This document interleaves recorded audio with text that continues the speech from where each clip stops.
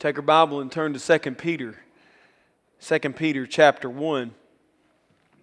We've been in an Advent sermon series, and I know that Christmas Day has come and gone this year, but there's one more sermon to close out the year that I would like to preach on this same topic in a different aspect. Today's sermon is entitled, Sure Revelation of the Word. 2 Peter 1, verses 16 through 21. As we close out the year and look forward to 2014, I want us to consider where our hearts are in regard to the Word of God. The past 2 Sundays, we've spent looking at the wonderful account of the act of the incarnation of the Word of God. The Word became flesh and dwelt among us. Last Monday, we celebrated together the supremacy of Christ from Colossians chapter 1 as we look forward in anticipation to the Christmas morning celebration. And truly the only reason for celebration on a day like Christmas or 364 other days of the year, the only reason for real celebration is that Christ is supreme, that He is above all, that it is through Him that all things exist. It is through Him that all things hold together, and it is by Him that all things will come to a full completion at the end of time, according to the purpose of God the Father. That's a reason to celebrate. We talked about that last Monday. Today, I want our hearts to be caught up in the majesty of God's Word. His majesty, His glory are revealed through His inspired Word. Let that soak in for a moment. Think about how you treat God's Word on a daily basis. I'm going to say that sentence again, and I want you to really think, is this when I really live my life as if this statement is true?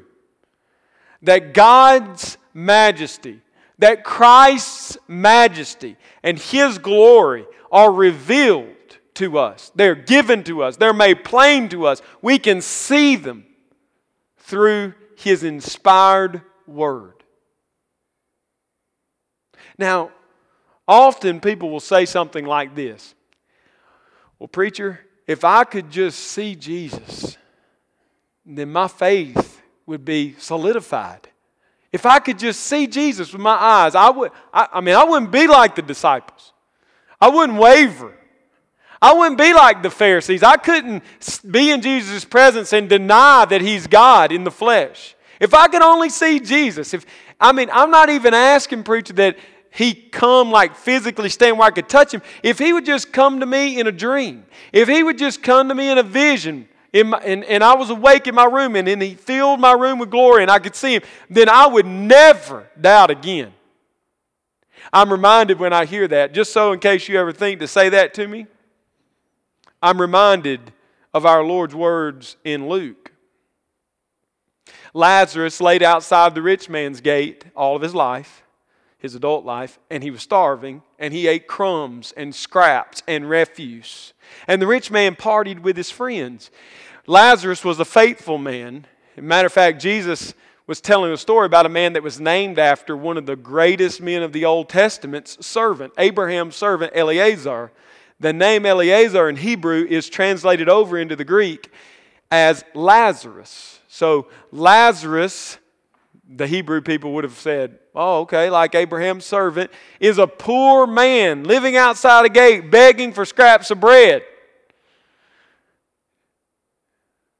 And then they died. This poor man begging for bread and the rich man on the same day passed away. They went into the presence of God. The rich man was gathered, the Bible says, into the bosom of Abraham. It's a way of talking about the existence with Christ prior to the resurrection. And he's there with Jesus, with God, looking out over the abyss that separated him from the suffering that's going on in the place of holding, waiting on the resurrection so they can suffer for all of eternity. And in that abyss, he sees the rich man. And the rich man sees him. And what does he say?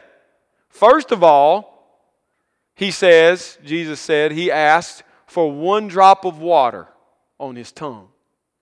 Right? It's always struck me. Why didn't he say, I repent. I believe. Can I get out? He never repented. He never expressed belief because it's impossible for unregenerate people to confess faith in Christ. If you ever doubted the need of the Holy Spirit to regenerate, make the Spirit alive, for you to have faith, if you ever doubted that, Luke is your text. A man in hell, burning, suffering, knowing that he will die forever and ever outside the presence of God, didn't even ask for regeneration. He didn't even ask for faith. He didn't even ask to get out. Spurgeon to this text said, "Therefore hell needs no gate, for no man dares to leave." That's the first thing I see. And the second thing is just as telling.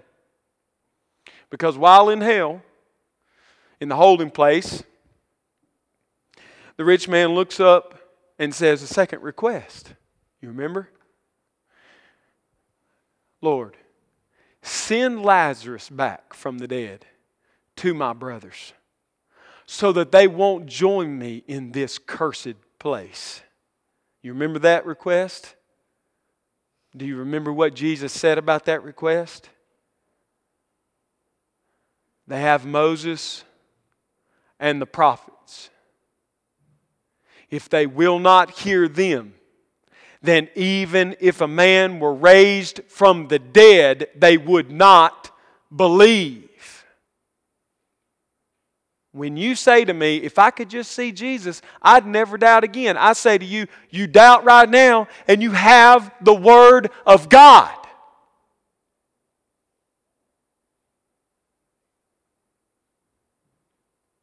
What more can He give you than His sacred, inspired, perfect, holy, unblemished Word that never fails, that has been proven time and time and time again. It has been beaten against by every critic, by every doubter, by every sinner, and by every believer. It has been tested and beaten and tried to be disproven, and it has stood the test of time. It's the most read book in all of the world. It's the most purchased book in all of the world. More free copies of this book are given out than any book in print in any language. It's the book printed and existing in more languages today than any book has ever existed. This is the Word of God. So when you say to me, well, if I could just see Jesus, I stop and say, if a man were raised from the dead, you wouldn't believe any more than you believe by reading the Word of God. We have a sure revelation has been given to us in the Word. So while we rightly celebrate Christ coming, the Word of God coming in the flesh, we should also rightly celebrate the giving of God's Word in inspired text. Today, I want our visions to solidify themselves onto the Word of God for the coming year and the years that will come after, Lord willing. It's not my desire to get into a discussion today about visions or dreams or continuationism or cessationism or any of those things. As interesting as those things are, as much as I will talk to you about that anytime, and we can have a long cup of coffee over that, that's not the purpose today. What I want to follow is the point of Peter in 2 Peter 1, 16 through 21, as he elevates for us the inspired Word above any and all experiential theology. Experiential theology is necessary. You live a life of faith. You experience a life of faith. You experience God's goodness and mercy. You experience His righteousness and His justice in this life of faith. Experiential theology is vital. It is necessary. It is unavoidable. Sometimes I think us conservatives like to be deadheads and deny all of that. But the truth is, if you've never experienced the love of God, if you've never had a moment where it all snapped into vision so that you could see clearly the love and mercy and grace of God, then I don't know how you're a believer. But experiential theology sits at the feet of revealed, perfect, inspired revelation. It is the servant of this inspired text. In other words, when you experience something, you don't know if it's true or untrue unless you take that experience back to something. Where are you going to go? You going to go to some popular teacher of the day and find out if he thinks your experience is real or not? Good luck. You going to come to my office? Good luck. I don't even test my own experience by my own knowledge. But all experiential theology sits like a servant at the feet of the inspired Word of God. If it's not there, and if we can't test it by that, we're left unhinged. We have no hope of ever knowing how God speaks. So Peter, and that's where I want to go, elevates the majesty and the glory of God through the majesty and the glory of the Bible itself. And so I'll return to the question I asked earlier. How do you treat this Word? Do you treat it like that? Like it is the Word of God to you, to me? Let's put our passage in context. Our passage is 2 Peter 1, 16 through 21. When I get done, you will think I thought it was about the whole chapter. But that's necessary because, as you know, I'm usually verse by verse or paragraph by paragraph, and so I don't know how to do anything else. Peter writes 2 Peter to the church. The people he wrote 1 Peter to that are dispersed under persecution throughout Pontus, Galatia, and all of the area surrounding in the Middle East and in Asia Minor. He writes this as an old man, probably 30 years post Christ's resurrection. He's nearing the end. He's coming near to the end of his life. He's an older man. He's suffered greatly. He suffered at the hand of the Jews. We read in Acts 3, in Acts 4, in Acts 5 that it's Peter who takes the brunt of the persecution that the church initially experiences under the hand of the Sanhedrin. He and John are the ones that are beaten. He and John are the ones that are put into prison. He and John are the ones who are sentenced to die, and yet God delivers them. You remember, it's Peter that goes and knocks on the door, and they say, you can imagine the servant opens the door and shuts it and runs back in and says, I saw a vision of Peter. They all thought he was dead. And then I can imagine, the burly one that Peter was, he knocks again. They come back and say, don't shut the door. It's not a vision. It's me. God got me out of prison. He had been delivered by the hand of God. He had suffered under persecution. He had delivered God's word to God's people at Pentecost, and he had been a building block on which the church was built. And he had written Scripture, the first letter that we get. He had given Luke and Mark their accounts of the gospel. I mean, Peter is a central character at the beginning of church history. He's now in prison as an old man in Rome. The fact is, Peter's only a little short space from writing this letter from hanging upside down on a cross. That's the context. Think of 2 Peter as the last will and testament of a man that had loved and served and followed Jesus Christ all of his adult years. Not perfectly, not without fault and failure, but he had followed. He had been commissioned and he had kept the commission. And now he's ready to die. And he's got one last letter to write. He wants to tell the church one more thing. Now think about that this morning. If you were new, I'm dying, I'm terminal, it's over, it's all done, it's completed. I got one last shot. I'm going to write one thing to the people that I love the most in all the world. That's 2 Peter. What's the purpose of the letter? Well, chapter 1, verse 12 through 15. Look at it with me. Therefore I intend, this is my purpose, always to remind you of these qualities. We're going to talk about those in just a minute. Though you know them and are established in the truth that you have, I think it right, as long as I'm in the body, to stir you up by way of reminder, since I know that the putting off of my body, this is this discussion like a tent. Paul talks about it in 2 Corinthians, doesn't he? That the tent wears old, the outer exterior man is dying, but the new man is being renewed every day. Peter's talking the same way. My body's about to be gone. It's about to lay down. It's about to expire. I know the end of my life is here. It's soon, as our Lord Jesus Christ made clear to me. He knows it's the end of His life.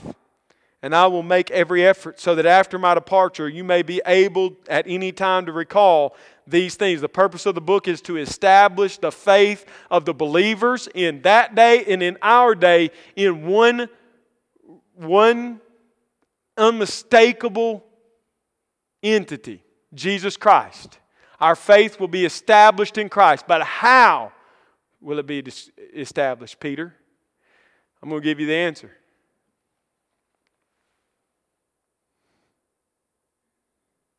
Peter could write one more time. He could have wrote about thousands of stories of walking with Jesus. And what he wrote was this: your faith is established. You will grow. You will know Christ in this Word. How do you treat the Word of God? As the most precious and valuable of all possessions, or as a decoration for your back glass in your car until next Sunday? How do you think Peter would respond to Christians? Old man Peter in the Roman prison, ready to die on a cross. How do you think he would respond to Christians who say, I just don't get into reading the Bible. It just doesn't mean a lot to me. I can tell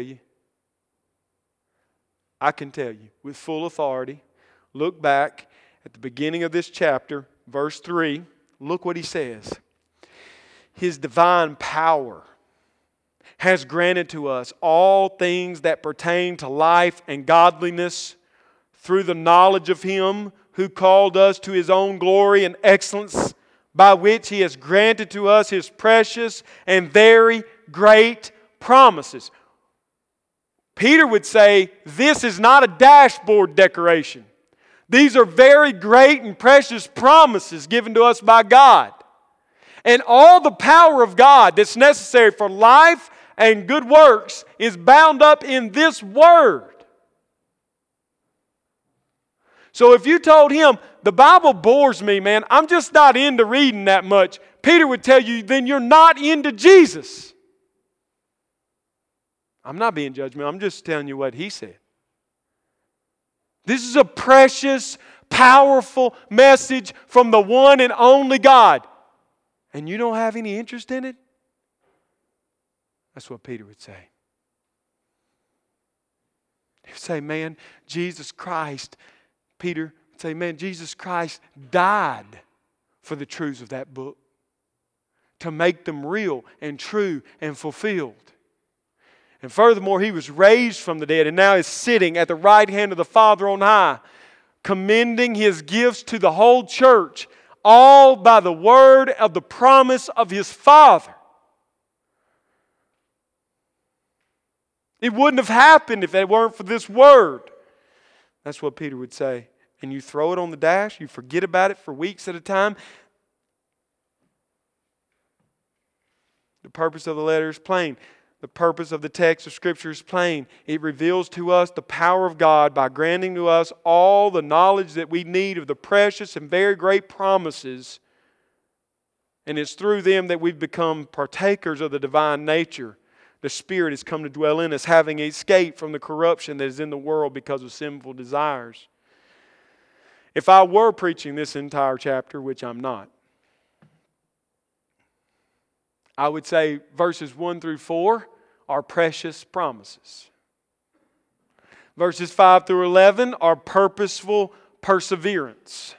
Purposeful perseverance. In other words, God has saved you. He has by His power made you His. What's your response, church? Verse 5. For this very reason, make every effort. Don't be a couch potato. Don't lay aside as if, well, I don't have to do anything. God does it all. No, God's work means that you make every effort to supplement your faith with virtue, and virtue with knowledge, and knowledge with self-control, and self-control with steadfastness, steadfastness with godliness, godliness with brotherly affection with love. For if these qualities are yours and are increasing, they keep you from being ineffective or unfruitful in the knowledge of our Lord Jesus Christ. If you want to know that you are in Christ, look at this list and say, are these things increasing in me?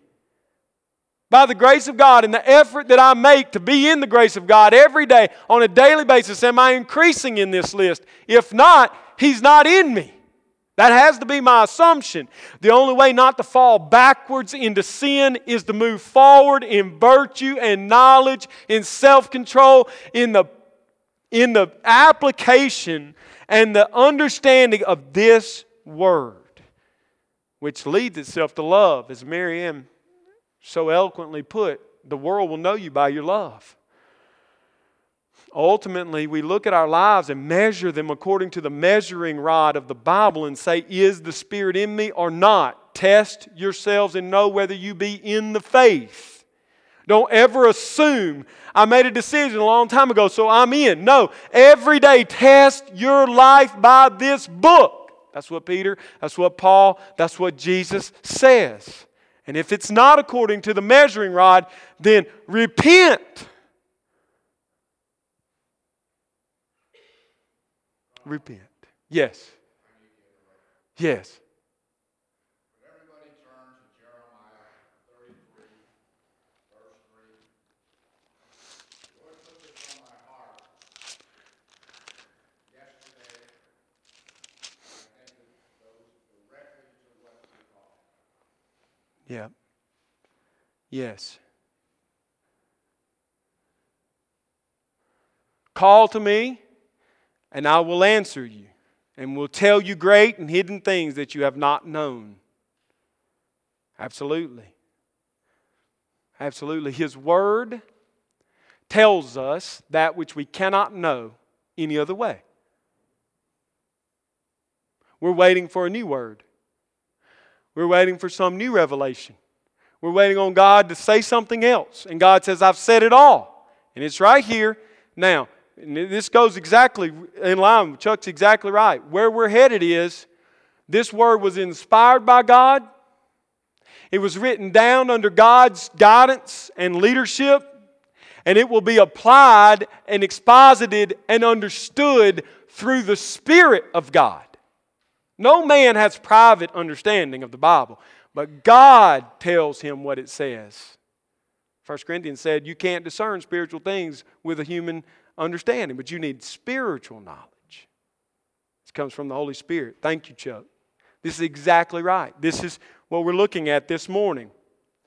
We will look at verses 12 through 15 as persistent establishment. In other words, Jesus gave Peter a task. Now I want to make this plain. Jesus gave Peter a task. And that task was given him at the end of his, at the worst moment of his life. I had to think this is the worst moment of his life. In Luke 22, verse 31, beginning in verse 31, in the upper room, it says, Simon, Simon, behold, Satan demanded to have you, that he might sift you like wheat. But I have prayed for you that your faith may not fail. Look at this. And when you have turned again, strengthen your brothers. What does he say in verses 12 through 15? My one desire at the end of my life is to help you remember and know what I've already taught you and what you've already been taught. He's strengthening and establishing his brothers. Exactly what Jesus gave him to do. And furthermore, in verses 12 to 15, you say, how does Peter know that he's going to die? How does he know his time has come? John 21, verse 15. Jesus reestablishes Peter into the fold. He's denied Christ 3 times. Christ died, was raised. Peter hears about his resurrection. Peter's got serious problems, right? I've denied Jesus. Now what? Jesus receives him back and commissions him to feed the sheep and take care of the flock. But look at the end of the teaching. He says, Jesus does, in verse 17, the last part of the verse, feed my sheep. Verse 18, truly, truly I say to you, when you were young, you used to dress yourself and walk wherever you wanted. But when you are old, you will stretch out your hands, and another will dress you and carry you where you do not want to go. Verse 19, John, editing, says, this he said to show by what kind of death he was to glorify God. Peter knew his time was drawing to an end because he was in a Roman prison, and I believe the Spirit had testified to him, this is the time, Peter, when God will fulfill what He promised He would do through Jesus. And that is this, you're an old man now, and He's going to stretch your arms out the way they commonly spoke of the cross. And you're going to die, Peter. This isn't the main point. We're still in the introduction. This is not the main point, but listen to me. Some of you fear death. You fear death. Let this word be helpful to you. God controls the day of your death. To the exact moment, in the exact method in which you will die, God knows it. You will not accidentally die. That's true. You will not cheat death, as we like to say. You will not have a sudden demise in which everybody was caught. To us, it's a sudden, shocking thing, but to God, it's planned before the worlds began. How you will die, when you will die, to the exact breath you will draw, and the exact number of hairs that are on your head. For some of us, that's a very fast-moving target. Yeah, some of you young guys don't know yet. Just wait. One day you'll get in the shower and more hair will be in the bottom when you get out than in the top, and you'll realize the day's come. God's counting fast at this point. He knows everything. He has intimate personal knowledge. He has planned it all. It's not open-ended. You're not going to accidentally die from some catastrophe one day. God will give you your last heartbeat, your last brainwave, your last breath, and then you will go into eternity. And He told Peter through Jesus, before Jesus sent Him back to heaven, the day's coming when you'll be an old man, you'll stretch out on the cross. You'll die. And Peter's telling the people in this church, that day's here. I got one shot to tell you the most important things I believe there are in the world, and I'm about to tell you. He laid a foundation for them in the beginning of the chapter, and he comes to verse 16, our text. I want to make 3 quick points, one application, and then we're going to have the Lord's Supper. First of all, we see that our faith in the coming of Jesus Christ is not based on mythology. It's not based on fairy tales. It's not based on wisely formed fables. Our faith is not based on man's work. It's based on God and His Word. Verse 16, for we did not follow cleverly devised myths, mythologies. Think about The Hobbit. I like The Hobbit, by the way. Hope to see it this week. Second edition, read the book. I commend to you The Lord of the Rings. The whole thing. You realize Tolkien spent 17 years of his life constructing a mythology about the English people. 17 years creating languages and a world and people groups so he could write a book. That just blows my mind. That's not what the Bible is. The Bible's not a fairy tale. It's not mythology. It wasn't created, cleverly devised. Tolkien's is. This is not. What is it? Peter is not asking us to base eternity on a myth. Peter was an eyewitness to Christ's majesty. Look at verse 16, second part of the verse. The first part of the verse is written so we can understand this is not made up. This is not something that we came up with our clever thought processes to enslave people and to control their behavior. That's what the atheists of our day say. That's not the truth. The Bible wasn't made for that. I sat at family Christmas with a guy, a cousin-in-law, and he told me, religion was created. I don't mean to offend you, but religion was created to control people's behaviors. And I looked at him and said, I don't mean to offend you. That's true of all other religions except Christianity. And I went right to this text I had been studying for weeks. He just didn't know. I said 2 Peter, verse 16, chapter 1. Our faith is not based on cleverly devised myths. What is it based on? Well, Peter says, I'm an eyewitness to what happened. Look what he said. We made known to you the power and coming of our Lord Jesus Christ, but we were eyewitnesses of His majesty. This word coming is parousia. This word's used 18 times in the New Testament to refer to the second coming of Jesus. So our text is not about the first coming, it's about the second coming. The most important thing Peter wanted his church to know is Jesus is coming again. He's not just dead and gone, He's coming. Now, he said that. Now, Peter uses this same word in chapter 3. We've been studying chapter 3 in Bible study, verse 4. Just so you know, that's what this word has to mean. Verse 4, chapter 3. They will say, where is the promise of His coming? That word coming, parousia. There it is again. Verse 12 in chapter 3. Waiting for and hastening the coming of the day of God. Coming. It's parousia. It means the second coming. So, verse 16, Peter says, I'm an eyewitness to the second coming. Wait a minute. Whoa. Peter is an eyewitness to the second coming? Yes. Absolutely. Follow this. Notice what he says in verse 16. It's the what of His coming? The majesty. I saw His majesty. When did Peter see His majesty? What event took place in Peter's life that would let him be able to say, I saw the full majesty of Jesus? Well, take your Bible, hold your place here and take your Bible and turn back. I want you to look back into Mark chapter 9.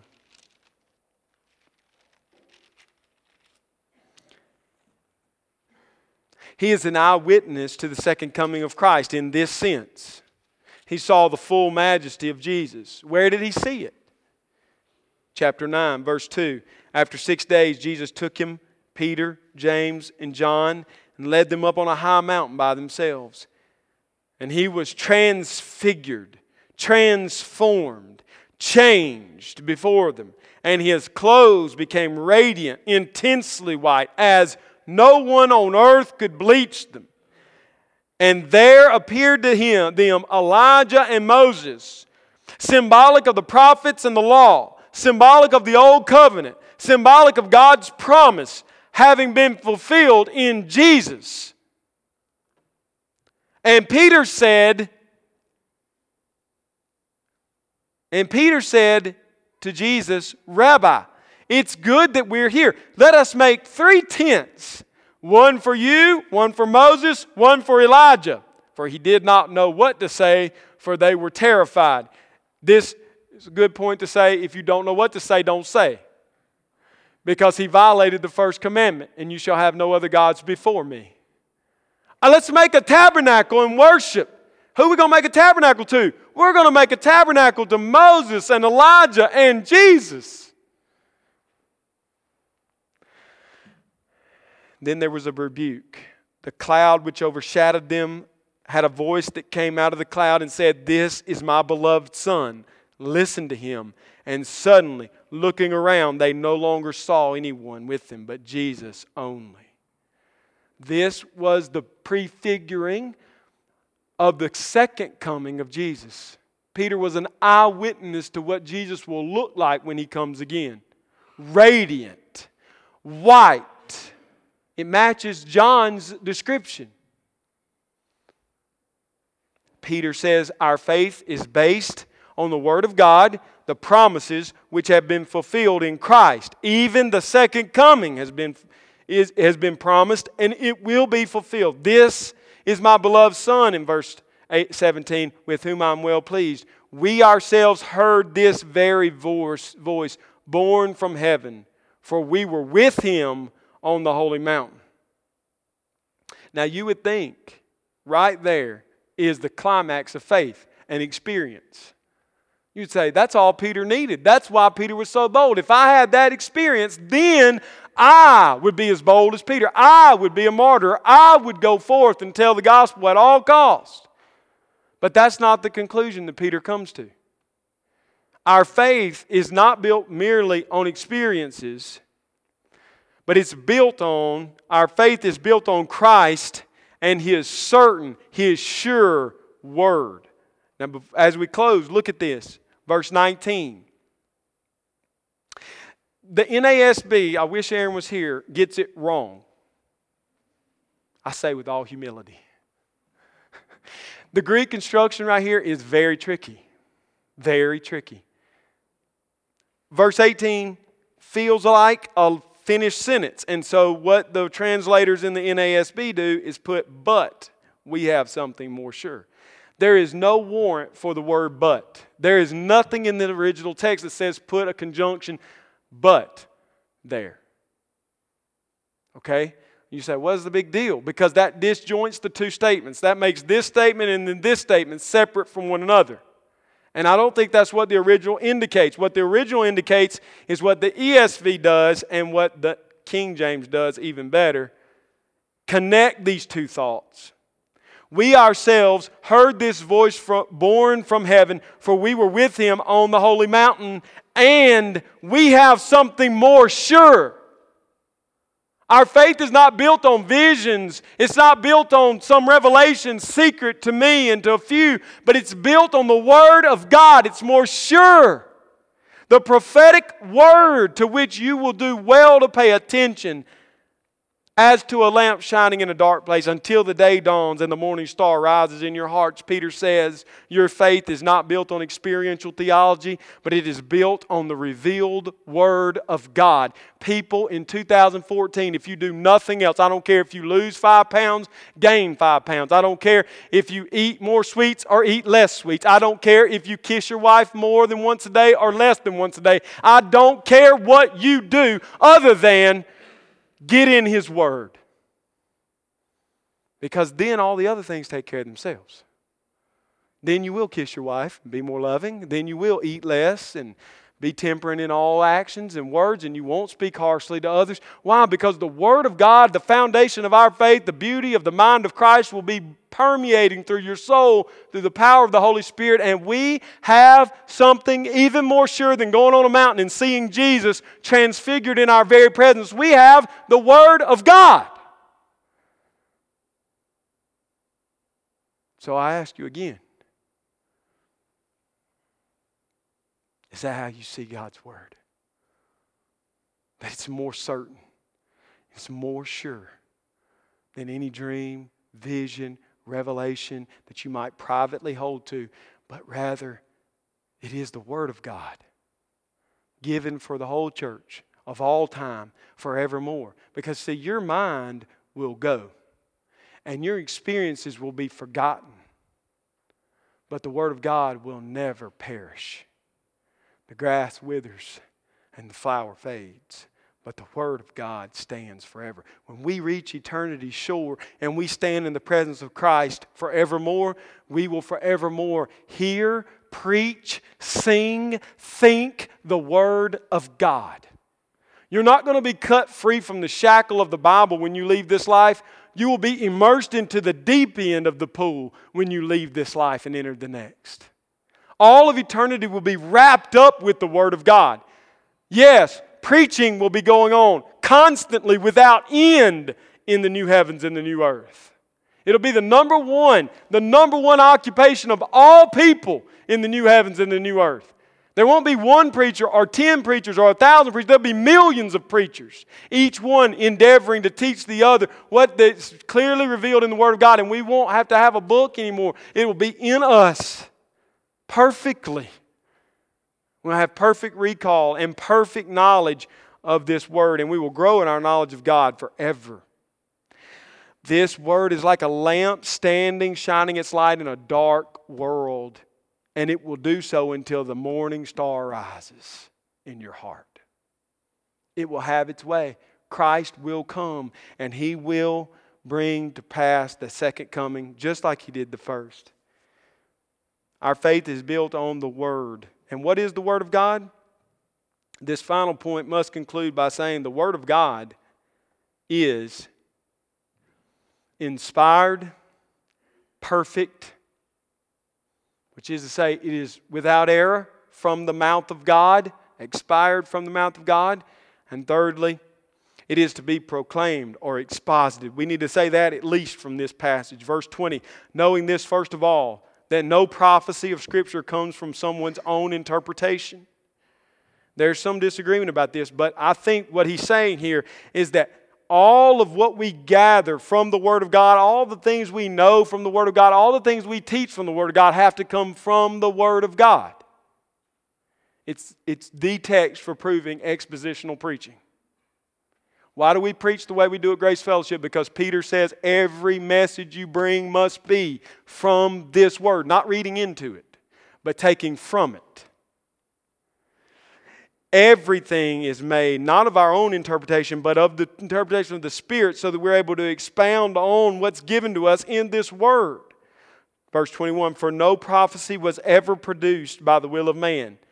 The Bible is not the writing of man. Primarily, it's the writing of God, permeated through the person of the man.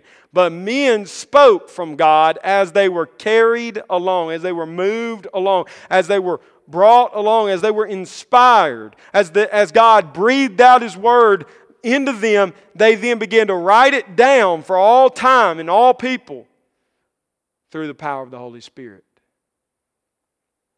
What application do we gather from this text? Very simple. Take your hand. I've done it here many times. You take your hand, and I want you to hold it, and I want you to say them with me. We hear the Word of God.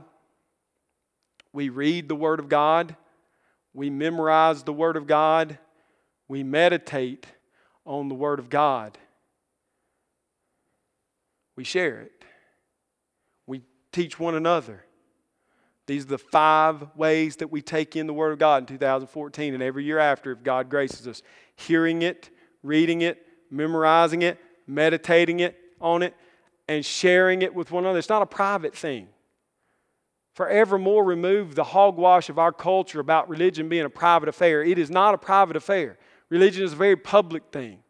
Christianity is a very public thing. And for you to really have the truth of God born out of your life, it must be shared. Finally, the weakest link is hearing, but it's very important. You need to commit in 2014 to be under the preaching of God's Word as often as possible. Here on Sunday mornings or special occasions, in your trucks, through your iPods and your iPads and your iPhones and your iWhatevers. Download it and listen to it. You have the greatest preachers in the world at your disposal 24 hours a day. Listen to the Word of God being preached. Read the Word of God. Read it or / listen to it on audio. Some of you drive. Bruce drives a lot. And some of you say, how does Bruce know the Bible so well? Because he's committed to knowing the Bible. You know how he knows the Bible? Because of a lot of reasons. But one is, he works for UPS, he delivers packages all day, and he puts in earbuds and he listens to the Bible over and over and over and over and over again. He does listen to some other things. Paul Feinbaum every now and then. But the majority of his 10-hour day is eaten up with the Bible. But maybe you don't have 10 hours of just riding around, driving, and doing handwork and not having to think about a lot of different things. But do you have 15 minutes? In 15 minutes, you can listen to the entire Bible in a year. In 15 minutes a day. Hear it, read it. Read it. There's thousands of plans out there. ESV has put out 2 new resources, whole Bibles divided up for daily reading. You don't even have to buy that. You can go online, print free charts. Every day charted for you what you should read. You can read through it in a year. You can read through it in 2 years. You can read through it in 5 years. I don't care. Read it. That's the second. The third is to memorize it. To memorize it. Commit it to memory. Put it in your mind. Fourth, meditate on it. Memory goes here. Meditation goes here. You say, well, I can't remember every line, punctuation, verse, and all that. Okay, then just try to do that and transfer it through meditation all day long. Let it cook in the crock pot of your heart, and the Spirit of God will take it and work it out in you and through you so that you will never forget it. Your mind may go, but your heart will never go. And then share it. Talk to other people about it. We talk about football games, marriages, businesses, government. We talk about all this stuff. But what if we became a community in 2014 known for talking constantly about God and His Word? With other people in the community, people outside the community say, well, I don't ever get to share the gospel. I don't know how to do that. Just start talking about the Bible. Just next time you're sitting in the coffee shop, somebody comes up, work into the conversation what you've been meditating on in your heart. Now that requires that you meditate, memorize, read, and hear it, right? Now you got the other 4 done. Now you're in the 5th and you're sharing it. And you're just talking about what you love and what you're passionate about. All of a sudden people listen to that. They don't care what you know. They care about what you care about. And all of a sudden they're wrapped up and they're asking questions and they're thinking about it. And they leave and they're encouraged and built up. The Word of God. The application, hear it, read it, memorize it, meditate on it, and share it. In 2014, let us be a people of the Word. Our faith is founded on it. May we never tire of hearing it. May we never tire of reading it. May we never tire of knowing Christ in it.